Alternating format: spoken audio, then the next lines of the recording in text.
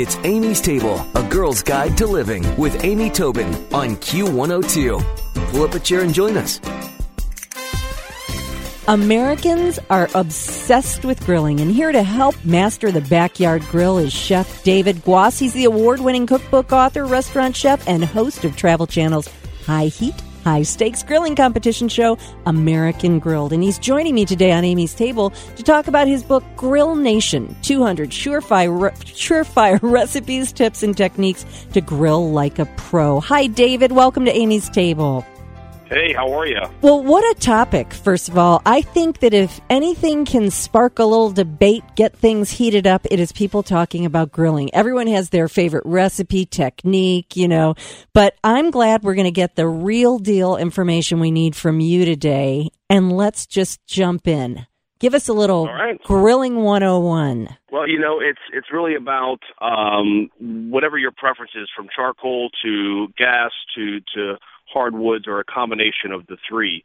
And don't be scared to just get out there and practice and play around with something. I think that's the biggest fear. Is people think they're going to do something wrong, or they're going to oversmoke something, or overheat it, or overcook it. And really, it's about just learning your grill.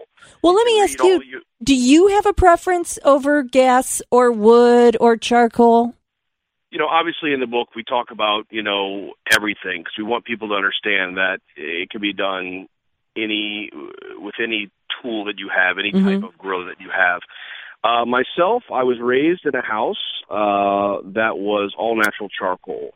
My dad cooked that way, and therefore that's how I cook. Right. I never questioned it. I just accepted it, and now I appreciate it, and I'm very grateful that that is the way he showed me. I know no other way. I have cooked on gas grills, of course, but never owned one. Well, it's funny because I agree that charcoal is so amazing, and of course wood is amazing too. But for me, it's the convenience of every night. I don't necessarily have the time, to set up a charcoal fire as opposed to going and pushing the little starter button on my gas grill. But sure, yeah. So people, that is a real life and real world situation. So, it is.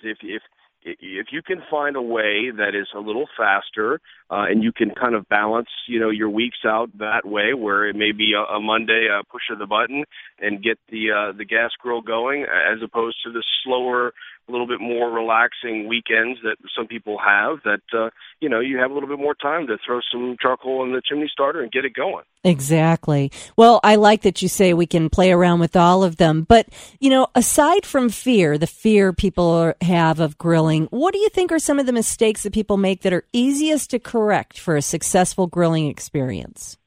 A lot of people kind of grew up and learned to just pile up a bunch of charcoal in the center of the grill, or scatter it the full bottom. If you can kind of take what normally you do, the amount-wise, cut it in half, and zone your grill. Put it in one section, or half of it, or a third of the grill, and pile up your charcoal that way. Get it going, and so in the case of a gas grill, it would be, don't fire up all the grills, all the thermostats and all the burners. Give yourself a landing spot for protecting your proteins, your veg, with some indirect heat. So what I mean by that is, we're always fighting for surface area on our grills, regardless of how large our grills are. It's like having a large house. You move in, you say, oh, this is such a big house, and then all of a sudden 2 years later you filled it, and it's like the walls are closing in. It's the same thing with a grill. Yep. You can buy the big mama jambas and get out there and say, wow, look at all this surface area, and then next thing you know, you're a couple weekends into it, and you're like fighting for that space. So if you zone your charcoals and give yourself a spot that you can pull things off of direct heat and put it on indirect, you'll really have, a safe place for your items to go. So, if you get flare-ups or anything like that, you can just throw it right onto the indirect portion of the grill. And that kind of is just that alone, that sort of that safety blanket, that idea that, you have a place to put your salmon, your meat, your chicken, or your vegetables, or what have you, is a smart way to go about it. That is, you're in control. You know, it makes me think of years ago in cooking classes when I would have people just learning to cook and something would start to really boil or smoke. And people would say, they'd be like, oh no. Right. And I'd just say, hey, here's an idea. Lift the pot off the heat or, turn it down.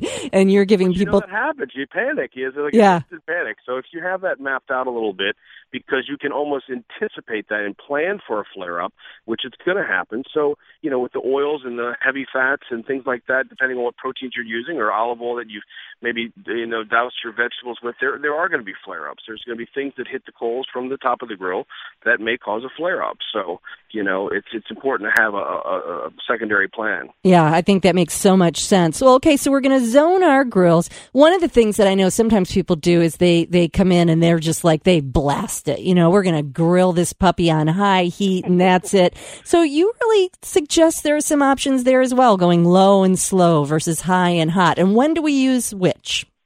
Yeah, it's depending on, I can speak on proteins, it really is about the size. If you're somebody that likes to do, big old pork butts and, the beautiful shoulders and, these sort of heavy working cuts, what I mean by that is like, areas of the animal that sort of get a lot of work, muscly type of parts. You're going to want to be slow and low. That's the only way that you're going to be able to break down that muscle and create a tender, finished piece of meat. Whether they're pork cheeks or beef cheeks, anything that gets a lot of action on the animal is going to really require the slow and low. Things like, thin fillets of fish and salmon and, groupers and things like that. And, even, trout, you can kind of be in the middle at that point, not slow and low, but not, 300, 400, 500 degrees, grilling. For me, the hot grilling is okay if you have that landing spot, that sort of indirect area. So create a good crust on a piece of steak, whether it's a ribeye or a strip, or a hanger steak, which I absolutely adore, or skirt steaks. I like a char. I like, direct heat, good flame, hot grill. Make a couple turns, start the crust and the caramelization, but then you can kind of pull the meat off and sort of balance it in between the sort of the direct heat and the indirect heat.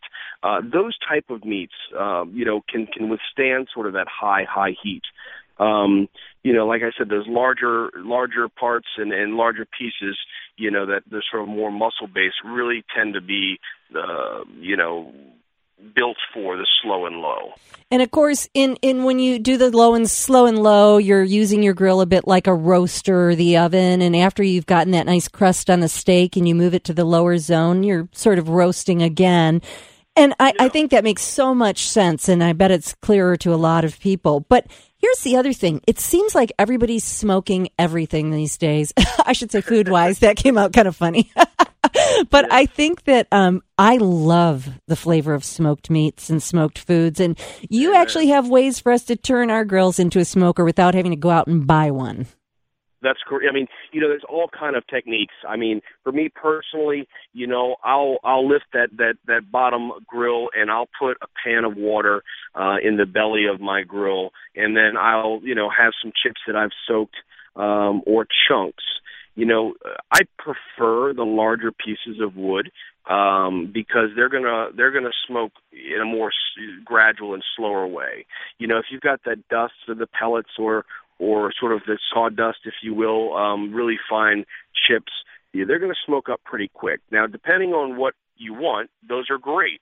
If you've got something that requires a little bit more time on it and you want to be softer with it in its temperature, I suggest having a slower release smoke with larger chunks of wood, whether it's cherry or apple or what have you. So putting the water at the bottom really helps to kind of just create a moist environment, because the other tendency is for this meat or whatever you're smoking to dry out, But here you are dropping the temperature and going a little longer to really envelop that smoke flavor in a slower sort of cooking method. You really can dry it out. So add that extra foil pan of water at the bottom, and then use your wood chunks, if you will, and always obviously make sure you're working off a grill that you can lid. And now you want a little bit of airflow at the bottom in your flue because you don't want to completely put your fire out. So creating a very, very small, cross ventilation to keep your fire going, but obviously not, invite flare-ups is kind of the key. Well, I've got to tell you, this is really a good companion for your summer grilling, and of course will inspire you to grill year-round. It's Grill Nation, 200 surefire recipes, tips, and techniques to grill like a pro by David Guas. And, I'm looking at one thing that I know people have a lot of questions about, and that is grilling fish and shellfish. And just send us off today with a tip for grilling a great piece of fish on our backyard grill. Know that sort of the oil content is really important, again, about the flare-ups. So salmons tend to be sort of oilier and mackerel and bronzino and things like that from the mackerel family. But, for the most part, having that protective area of that indirect is really key. And you really want a hot grill for fish because they tend to stick. So really the only way around that is coating your grill really well with a little bit of oil before you get started and make sure that guy is super hot. There you go. That's going to release the fish and not give you those little tiny pieces of stuck fish all over your grill.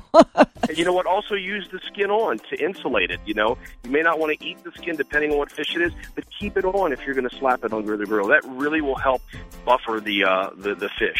There you go. Well, make sure to look for David's book, Grill Nation, 200 Surefire Recipes, Tips, and Techniques to Grill Like a Pro by Chef David Guas. You can also find him on the Travel Channel's American Grilled. And David, thank you so much for all the information today. It's going to make everybody's summer a little bit more delicious. Thanks for having me. I appreciate it. Stick around for another helping from Amy's Table on Q102. Q! It's Amy's Table with Amy Tobin. Yeah. Q102.